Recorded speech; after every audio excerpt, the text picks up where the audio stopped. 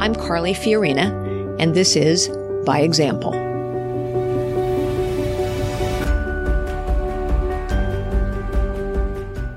If you're a consumer of great fiction, especially political thrillers, then you know my next guest, New York Times bestselling author Brad Meltzer. Among his bestsellers, The Inner Circle, The Book of Fate, The 10th Justice, and The President's Shadow. His latest thriller, The Escape Artist, debuted at number 1 on the bestseller list.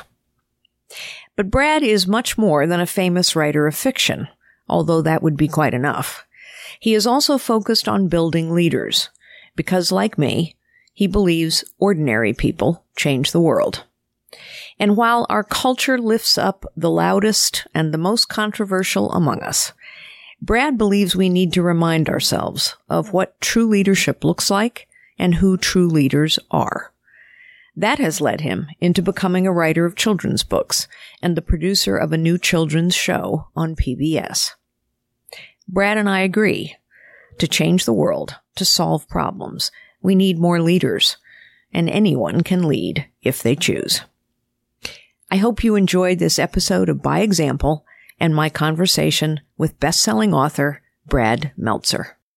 So, Brad, I am really delighted to welcome you to By Example, where we lift up people who are doing extraordinary things to change the world for the better. And I know that you believe that it is, in fact, ordinary people who change the world through sometimes extraordinary acts of leadership.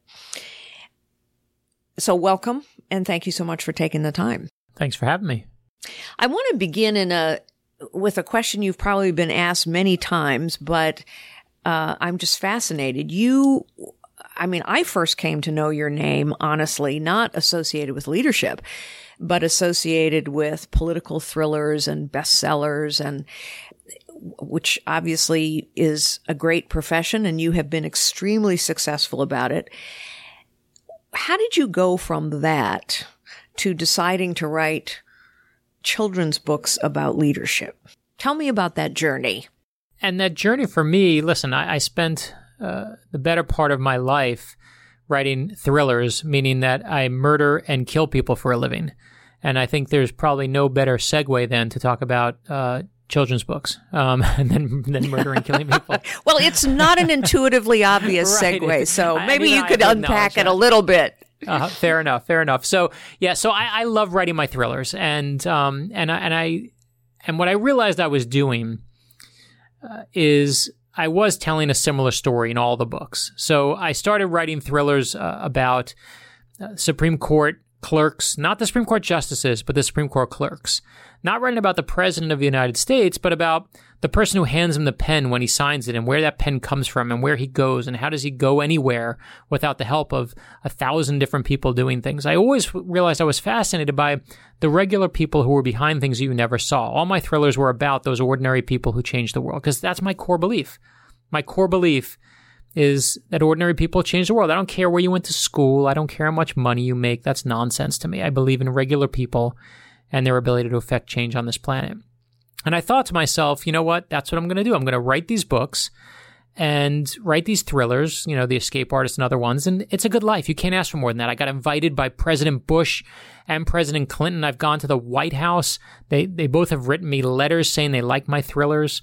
I go to the president's private dining room in the White House, not where everyone else goes, but upstairs in the place where the Secret Service can't even go, into the private residence, where we sit 12 people around a small dinner table and have a meal. And that's a good life, right? That's a great legacy. Right? You've arrived. And I remember going there and I remember sitting next to Mrs. Bush, because they tell you exactly where you sit. And there's a card that's, it says Mr. Meltzer. It has an engraving of the White House on it. It's super fancy. And my first thought is, I'm totally stealing my place card. And Mrs. Bush leans over to me. She's like, Brad, all the novices, they all want to steal their place cards. And I'm like, yeah. I know all those novices, and I'm like, look, Ruth Bader Ginsburg. And I totally swiped my card away. But she caught me stealing it too. But again, that's what I thought my life was. And then something, I think the word miraculous is the right word, happened, which is I had kids. And when I had kids, I think all in the world, all great ideas come from great needs. And I was tired of my own kids looking around at reality TV show stars and people who are famous for being famous and thinking that that's a hero. I wanted to give my kids heroes of kindness and who taught characters, people who taught you about how to be a good person, not, as you said in the beginning, how much money you make. And to me, I thought, oh, this is what I'm going to do. And I started writing. I told my daughter, I'm going to teach you about Amelia Earhart. And I told my daughter, Amelia Earhart flew across the Atlantic Ocean. And my daughter said to me, big deal, Dad. Everyone flies across the Atlantic Ocean. She wasn't impressed at all. But then I told her this true story that when Amelia Earhart was 7 years old, she built a homemade roller coaster in her backyard. That she took a wooden crate, she put roller skating wheels on the bottom of it, she shoved it to the roof of a tool shed. She gets onto the crate on these wheels, comes down these 2 giant pieces of wood from the roof of the tool shed, goes flying through the air, crashes, gets up, is like, that's amazing, or whatever she yells at the time. And she later says that feeling when she flew down, when her stomach bottomed out from under her, she wanted that feeling back again. And that's the first moment that Amelia Earhart ever flew. She was 7 years old. And when I told my daughter that story, my daughter said, Dad, she's just like me. And I realized that's the story I wanted to tell. I wanted to tell the stories of all these amazing people. We started with I Am Amelia Earhart. We did I Am Abraham Lincoln. I did I Am Rosa Parks and I Am Albert Einstein. My son, who loves sports, I said, you know what? Stop looking at athletes who are paid millions of dollars and who just do nothing more than score lots of points.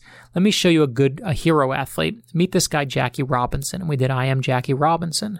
We did I Am Lucille Ball because I wanted my daughter to have a female entertainment hero who wasn't just famous for being thin and pretty. That Lucy stood for the idea, it's not just okay to be different, it's spectacular to be different. And we don't celebrate that today in the world, right? We tend to look down on differences, sadly. But it's the best thing about all of us, is that we're all profoundly different. And I wanted my daughter to learn that too. And we did, everything from Helen Keller, where we put real Braille into the book, and we made the pages of the book go black when she goes blind. And it says, feel these dots? This is my name. My name's Helen. What's your name? And I watch and these are obviously illustrated kids' books done with an artist named Chris Eliopoulos that are real-life biographies, but in kind of cartoon kids' book form. But I watched my 18-year-old son put his fingers on that Braille, and he turned to me and says, Dad, this one's actually good. And I'm like, actually? What's wrong with the others? But something amazing happened when the election in 2016 hit us. And just as Donald Trump and Hillary Clinton were screaming at each other every day on television, something really fascinating started happening with our books. And 2 of our books started outselling more than any others. And they were I Am Martin Luther King Jr. and I Am George Washington. And it wasn't a Democrat or Republican thing. It was that parents and grandparents were tired of turning on the TV and seeing politicians when what they wanted to show their kids were leaders. And we all know there's a huge difference between a politician and a leader. And I love the fact that since that time, that people use our books to fight back against the cynicism they see in America. And I take these books from my friends at Fox News to my friends on CNN. I take them from my friends on NPR to my friend Glenn Beck. You name it, I go there. And despite what the culture shows us today, there are things we all agree upon. We all do agree that the way we talk to each other, that lack of civility is awful. We agree that's a lack of leadership. We agree that we need to do better today. And we've done books on Gandhi and Jane Goodall. We've done Billie Jean King. And we just did Walt Disney and Marie Curie. And that transfer, probably a long answer for you, but came solely because of that need I had to give my kids real leadership. You said so much in that, Brad, and I really appreciate you going into that level of detail. And let me just punctuate a couple things you said that I think are so important for our listeners. The first is that when you mention all of these names, Amelia Earhart, Rosa Parks, Abraham Lincoln, George Washington, we tend to think, oh, well, yeah, well, they're famous. And somehow, in retrospect, fame seems so preordained. And we don't think of these people as people just like us who ended up becoming leaders who changed the world. And yet, what you show in your books is, no, they started out just like us. And, Abraham Lincoln is such an interesting example as well to me because, wow, he was not preordained for success. He suffered from depression. He was extremely homely, at least that's how he was described at the time. He lost many of the political contests, and yet when the time required him, he had the character and the courage to lead. And I think one of the things that I try and do through my work is to say to each and every one of us, each of us are capable of changing the world. Each of us are capable of kindness and courage and character. All of us have those human qualities. The question is, do we nurture them? Do we leverage them? Do we use them when the moment requires? And I totally agree with you as well in our cynical political times. When you get outside of the din of politics and the cynicism of the political process, there are so many fundamentals that people agree on. And one of them is we need more leaders, more people who change the world for the better, not fewer. Just to go to Abraham Lincoln as a perfect example, my kids, when they were little, they could never really have the context for freeing the slaves or being the 16th president or all the kind of cliches we always pronounce about Abraham Lincoln. But I found this story about him from a professor at the Lincoln Institute at Knox College who said to me that when Abraham Lincoln was 10 years old, and this is true, he used to love animals, grew up loving animals. And he came upon a group of boys who were playing with turtles. He's like, I love turtles. Races over to see the turtles. And what this group of boys are doing is they're not playing with the turtles. They're actually putting hot coals on the backs of the turtles. They're torturing the turtles to make them run faster. And Abraham Lincoln in that moment has to figure out, he's horrified. And I don't care if you're 10 years old or you're 60 years old. Sometimes it's hard to do the right thing. But someone It's has scary. to, right? Someone has to, though. Someone scary. has to do it. And It is terrifying. And in that moment, he says, take the coal off the turtles, whatever the right words he used. Obviously, those are lost to history. But he basically makes them take it off and writes his first essay soon after about the beauty of being kind to animals. And my son, to this day, sleeps with a little Abraham Lincoln doll that one of our readers made for us. Because he can't understand the slavery part. He can't understand the presidency part. But man, to be kind to someone, to lead by example is the answer. And I think you hit that exactly where we are and we know that kindness is so vital when we're there. It's amazing what we kind of put up with to get there. Yes. Well, you mentioned that one of the more recent books in this genre you've written is about George Washington. Tell us a little bit about that book and what it means to you, and tell us also about the opportunity that you had to share that book with a former president. One of the things I found years ago, instead of just writing children's books, I love jumping genres, as you can tell. So I went to thrillers, then I went to kids' books, and then this past year, we came out, I found this story, and I found it about a decade ago in the footnotes, about a secret plot to kill George Washington. And I was like, is this real? And it was real. It was true. In 1776, there was a secret plot to kill George Washington. When George Washington found out about it, he gathered up those responsible. He built a gallows, and he took one of the main co-conspirators, and he hanged him in front of 20,000 people, the largest public execution at that point in North American history. George Washington brought the hammer down, was like, do not mess with me. I'm George Washington. I'm going to be on the money one day. And I love the story, and it's obviously very titillating. We did an adult nonfiction book. It's called The First Conspiracy, The Secret Plot to Kill George Washington, and that's what The First Conspiracy is about. But what I love is not just the plot to kill him, which of course is the best part of the book, but to me, probably the most important part of the book is what you find out about George Washington. Because, Carly, what we are, as you know, is we're a country that's founded on legends and myths. And the legends and myths we love most are our own. So we love to tell the story of George Washington, the spectacular leader, the great genius general, and we dreamed of democracy with him, and we held hands together, and we took down the British, the greatest fighting force of all time, and called it a day. And that's a great story, fascinating story, but it's not the true story at all. When the first battles happened in the Revolution in 1776 and the British invaded in the Battle of Brooklyn, we didn't win. We got our butts kicked. George Washington Success was not preordained. Not preordained, like you said, right? You fight for it. And George Washington was out-generaled. The British generals had far more experience than he did. And there's a moment in the book where George Washington gets pinned down, where he's got the East River behind him, and he's got in front of him the British military. And this is it. He's pinned down. There's no way to run. He's got the water behind him, the military in front of him, the enemy in front of him. And this is the moment George Washington should be dead.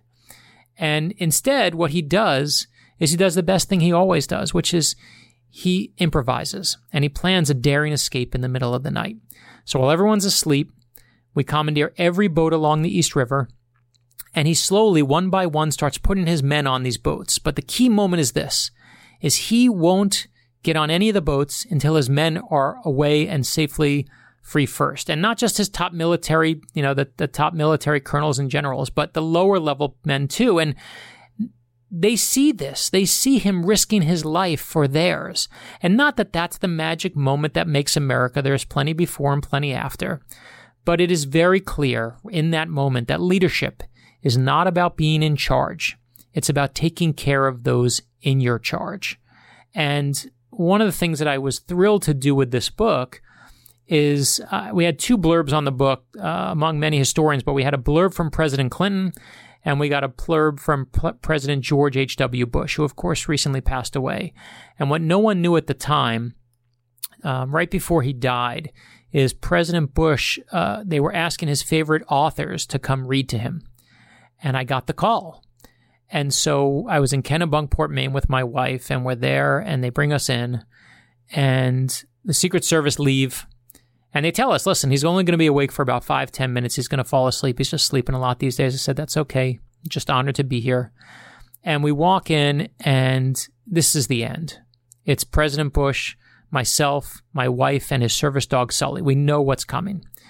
And there's a stack of books on his desk. One of them is a copy of The First Conspiracy about the plot to kill George Washington. And I can see it's like dog-eared, like it's been read so many times. And because I'd sent him the copy a year ago, and I said to him, sir, I brought my own copy. You want to read from this? And he says, because he can't speak at this point. He's just or And the scene that I brought to him was the scene where George Washington, for the very first time, has the Declaration of Independence read to his troops for the first time ever. And sure enough, 5-10 minutes into the chapter, he falls asleep, but I got to finish the chapter. And as I'm reading, I get to those words, Carly, those words we all know.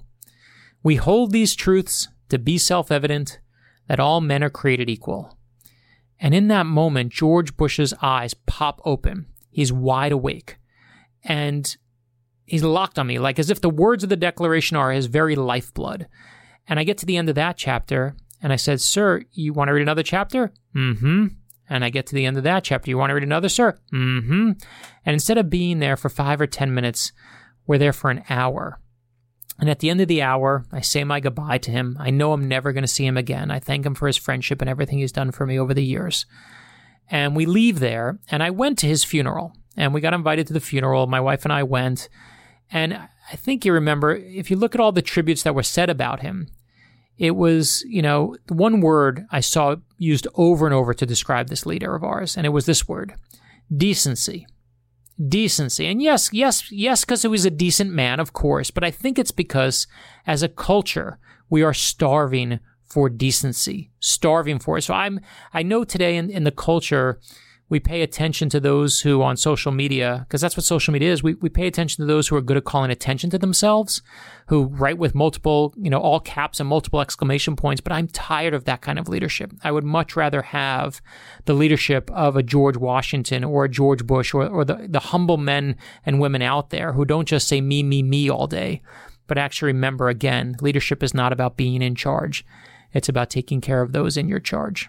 What a wonderful story. Thank you so much for sharing it. And the other thing that story reminds me of, and I think in this George H.W. Bush and George Washington and all leaders have this in common.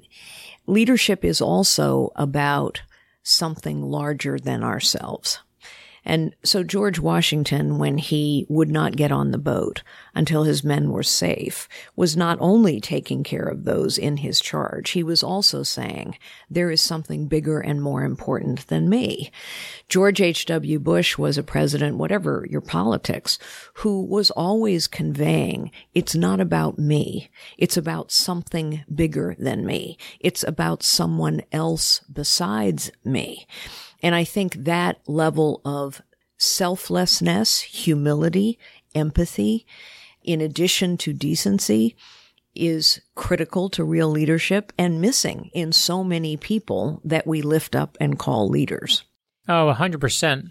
You mentioned social media, and I want to segue, if I can, into a kind of a conversation about culture. I talk about social media a lot. I do think that the word leader and leadership is so loaded right now because we think it means someone famous, someone powerful, someone rich, which in this day and age tends to mean someone controversial, someone outrageous. We lift up on social media people who, yes, call attention to themselves. My famous example of this is we now have people who are called muckraking leaders. I don't know if you even know what muckraking is. I didn't, but it is the process of eating tons of food while videoing yourself and putting it up on YouTube. And it's a whole thing now called muckraking, the leader of muckraking.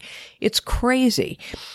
So we lift up position, title, money, fame, controversy, outrage. We're not lifting up real leadership or character or decency or honesty or courage or selflessness or saying, you know what, it's actually not about me. It's about someone and something else. Why do you think that is? I think we've confused the word fame and the word leader in the culture these days. And I tell my kids all the time, being famous is not being a leader. That's just fame. That's all it is. And I think the reason we do it, I feel like we did it even before recent time. What we've done with our leaders, and you said a little bit about this before, is we take even the good leaders and we build statues of them and we make monuments to them and we worship at their feet as if they're perfect in every way. And we do them, when we do that, a huge disservice because then they're not like us anymore. You are so right. Right? They're not like us anymore. They're superhuman. That's right. They become superhuman. They're flawed. And one thing we do in the I Am Kids book series, or even in the First Conspiracy, or even in the thrillers, is to try and remember that anyone you look up to, whether it's Rosa Parks or Dr. King, or whether it's George Washington or Abraham Lincoln, Amelia Earhart, pick whoever it is, had moments where they were scared and they were terrified and they didn't know they could go on. And they kept doing it. And the more we can remind ourselves that they're just like us, the more we empower people. But I do think, again, to use another example, we did a book, one of the other kids' books we did in the I Am series, we did I Am Neil Armstrong. And we always do these books I always look at what's that moral value. The books are never about history. They're, on the back of I Am Amelia Earhart, it says, I know no bounds. On the back of I Am Abraham Lincoln, the kids' book says, I will speak my mind and speak for others. And when we did I Am Neil Armstrong, it was so fascinating to me because one of the things that Neil Armstrong never used the word I. He used the word we. We did this. We accomplished it. And he wasn't just talking about his fellow astronauts. He was talking about the mathematicians and the scientists and even the people who sewed his spacesuit together. We did this. Remember when humility was a great American value? We've lost that, and we need to bring it back again. And humility is, and it's so critical to leadership. If you aren't humble, then you don't know you need help. You don't know how to get through your moments of fear and insecurity, and you don't know that nothing great is accomplished by a single person acting alone. Every great accomplishment requires a team. And I think the thing that we do, what social media does by its very nature, as I was said a little bit before, is it pays attention and rewards the loudest of us, right? What's the article that gets passed along the most? It's the most controversial one. That's what gets the most likes because it's just the most interesting. It doesn't have to be right, doesn't have to be wrong, but that we are promoting the loudest thing. We're promoting the loudest people. We're promoting whoever is good at going me, like we're waving our hands and saying, look at me. And again, I'm tired of that. I think there's no coincidence that the big biographies last year were of Neil Armstrong and Mr. Rogers. And it's because as a culture, we're starving for that humility again. We're starving for those who don't say me, but who remember the word we, remember the word us, remember to look at something beside themselves instead of just a mirror. And I think, again, the reason we see it is because that's what the culture needs. The culture always tells you what it needs. You never get the heroes you want. I study heroes in history. That's my specialty. And you never get the heroes you want. You get the heroes you need. And so I think it's that need to have, whether it's Tom Hanks playing Mr. Rogers or the real life documentary, that's not just happens out of nothingness. It's because there's a need right now for that level of humility to come back, for that level of kindness to come back. And for that level of leadership to come back. You believe ordinary people change the world. I believe that's the only way the world changes, and that ordinary people all of us are gifted with extraordinary potential. And the question is, how is it unlocked? When is it unlocked? And that potential is never unlocked without the things we're talking about: humility and empathy and kindness and a willingness to serve something larger than yourself.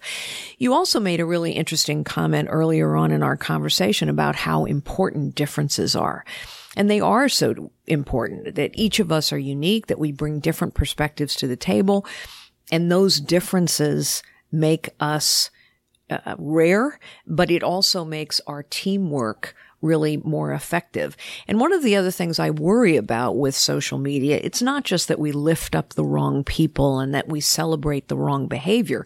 We also promote tribalism, where people are looking to be the same as someone else in the tribe. The amount of time people spend sort of curating their image so that it fits into some tribe is so, I think, destructive to each of us recognizing what's unique about me and how can I leverage what's unique about me to do something greater than me. Yeah, and I think the reason that happens is, when we were growing up and there was no internet to really, not to turn into old fogies on this, but let's do it for a moment. I used to love it. Here's a perfect example. I used to love, when I grew up, I loved comic books. Okay. I just grew up with comic books. I loved them. I always read them. There was maybe one other kid, but usually no other kid in my whole school that liked comic books. So as a result, I had to figure out how to talk to those kids who liked things that were different than me. So I had to learn to talk about sports. I had to learn how to talk about whatever anyone liked to talk about. There just wasn't that many people like me. So I had to use those muscles to learn how to adapt.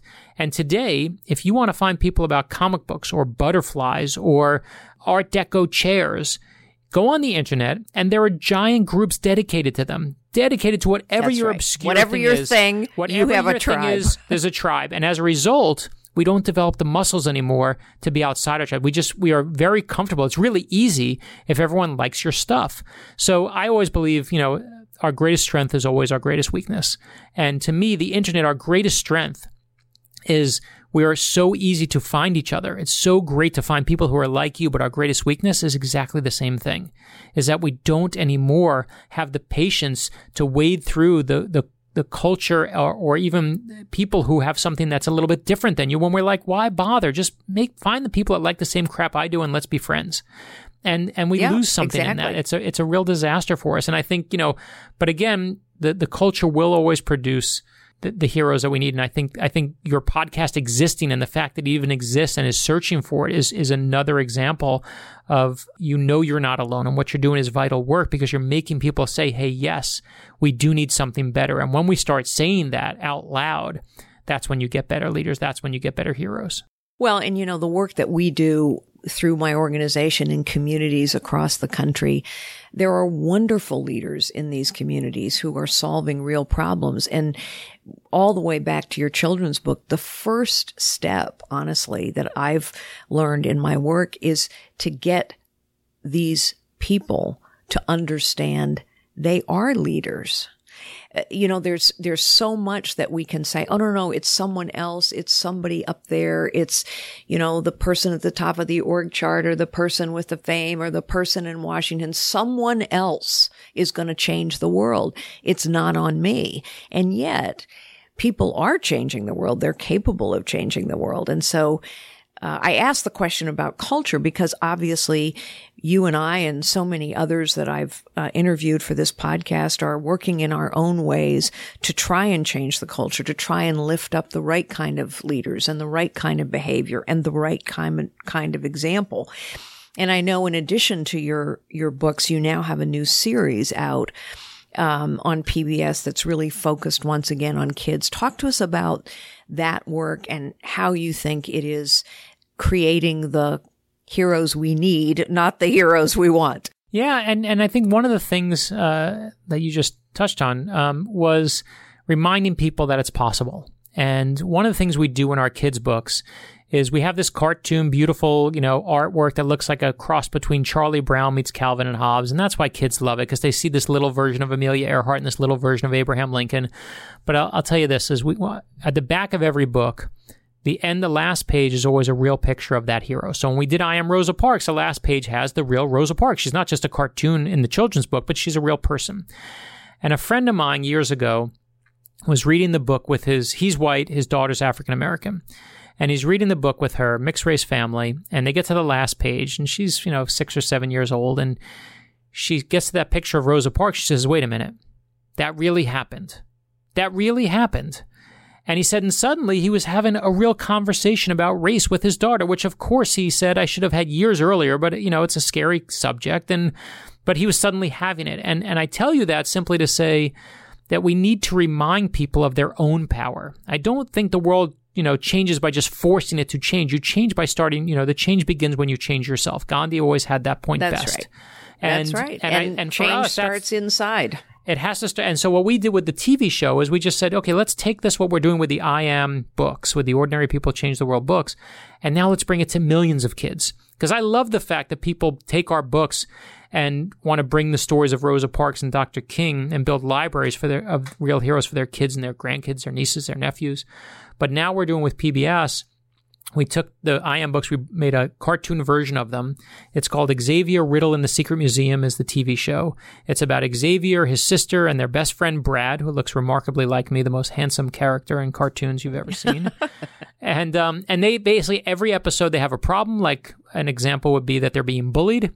They go back in time with their secret museum to meet Rosa Parks. Rosa Parks teaches them how to deal with a bully, and they come back to the present day and they use that lesson. And the whole reason we do it is to remind the show ends the same way every single episode. And it ends with them looking right at the camera, right at the screen. And they say that Rosa Parks, she was a kid just like you, just like me. And kids like you can change the world. And I remember when I was 5 years old, Mr. Rogers used to tell me every episode of Mr. Rogers that I was special, right? That there was something different about me that was just made me special in a different way. And I love the fact that we get to now, through our books, through our TV show, that we get to say that to millions of kids out there and tell them that the power is within them. Because once you do that, to me, that's how you change the world. Amen, brother. That's all I can say, because it's so true. And it's why I said a couple minutes ago that for me, I'm working with adults in communities, young people, but nevertheless adults, not children. But it's the same thing. The most important first step is for them to say, oh, I can do this. I can lead. I can change the world. I can solve this problem that's right in front of me. It's so interesting. And, you've talked about two different things that we do that disempower people from understanding their own leadership capability. On the one hand, you talked about the fact that we lionize our historic heroes. We make them perfect. We wire brush them. And then, of course, when we learn sometimes that they weren't perfect, that they were flawed, then we get disappointed sometimes. And we say, oh, well, maybe they weren't what we thought they were. No, they were human beings with all the flaws and frailties and mistakes that all of us as human beings make. And yet they were also leaders that changed the world. And at the same time, we also lift up and call leaders a bunch of people who aren't leading at all, but who are the me, and the, it's all about the fame and the controversy and the conflict and the lack of civility and who's shouting the loudest and who's winning the most. none of which has anything to do with leadership. And so between those two tendencies, wow, it's easy for people to say, there's nothing I can do. I'm not an extraordinary person. I'm just an ordinary person. And all these people that are doing these things, that's not me. And yet, within each of us is the power to change the world. And of course, you are so right in starting with kids. Yeah, and listen, I start with myself also. I mean, I feel like you have to start with every day. My first book that I ever wrote got 24 rejection letters. And the last 22 rejections came quickly. I will tell you, I got 24 rejection letters. There were only 20 publishers at the time, and I got 24 rejection letters, which means some people were writing me twice to make sure I got the point. But what happened is the 23rd and 24th rejection letter I thought were going to actually be acceptance letters. There were the last two people said they actually liked the book, and they came in for an interview. They told me they liked it. My agent said, wait by your phone. We're going to get offers from them. So it was back in the day before cell phones where you waited by your phone, and I sat by the phone. The phone rang, and I was in college debt and law school debt and all this debt. And I picked up the phone waiting for it to tell me how I was going to get out of my debt and how we had sold the book. And I picked up the phone, and my agent said to me, sorry, kiddo. And my heart sank. And I look back on that moment. I don't look back and say, well, 24 people told me to give it up and I was right and they were wrong and ha-ha on them. That's a pig-headed way to look at it. But I'll tell you my secret. Here's my secret, is that every day, Carly, that I sit down to work, I replay that moment in my head. I reimagine the kind of phone I was holding when I got that call. It was one of those see-through ones where you could see the wires inside because I was high-tech at the time, it seemed. I picture the Formica desk on my left, the box spring in the mattress because we couldn't afford a headboard that was on my right. I picture in Washington, D.C., the little terrace that I was looking at and the fire station I was staring at. And then I literally close my eyes and say those words to myself, sorry, kiddo. And for 20 years, I say those words because I never want to think I made it. I never want to think that I've done it and I've had success. I never want to lose that hunger I had when I was 20 years old. And I certainly don't want to ever think that I'm so good, because if I do, I'm finished. And for 20 years, every single day that I sit down, I say those words, sorry, kiddo, sorry, kiddo, sorry, kiddo. And it grounds me every day to make sure that I'm never think that I've done it all. Well, what a great lesson to leave our listeners with, because it's true. When we think we've arrived, then we're done. One of my favorite quotes is from Charles Darwin, who said, actually, he did not say the strongest of the species survive. What he actually said, after all his many years of research, was, it is not the strongest of the species that survive, nor the most intelligent, but those most adaptive to change. And I think what you're reminding us of is that people who change the world are always growing, learning, stretching, changing. They never rest on their laurels. They never say, I'm done. They always look at the problem in front of them or the opportunity in front of them and say, how can I have an impact? How can I make this better? How can I change the world? Because each of us can. Listen, I believe ordinary people change the world, but I also know there's no such thing as an ordinary person. That's right. That's right. Each of us have far more potential than we realize, and we have the potential to change the order of things for the better. Brad, thank you so much for joining us on By Example. You are a wonderful example, and you help remind us through your own example and through those that you write about what real leadership is. I truly appreciate you joining us. And thanks for doing this for so many people out there. Really, really necessary and really needed. Appreciate it. All the best. That's all for now.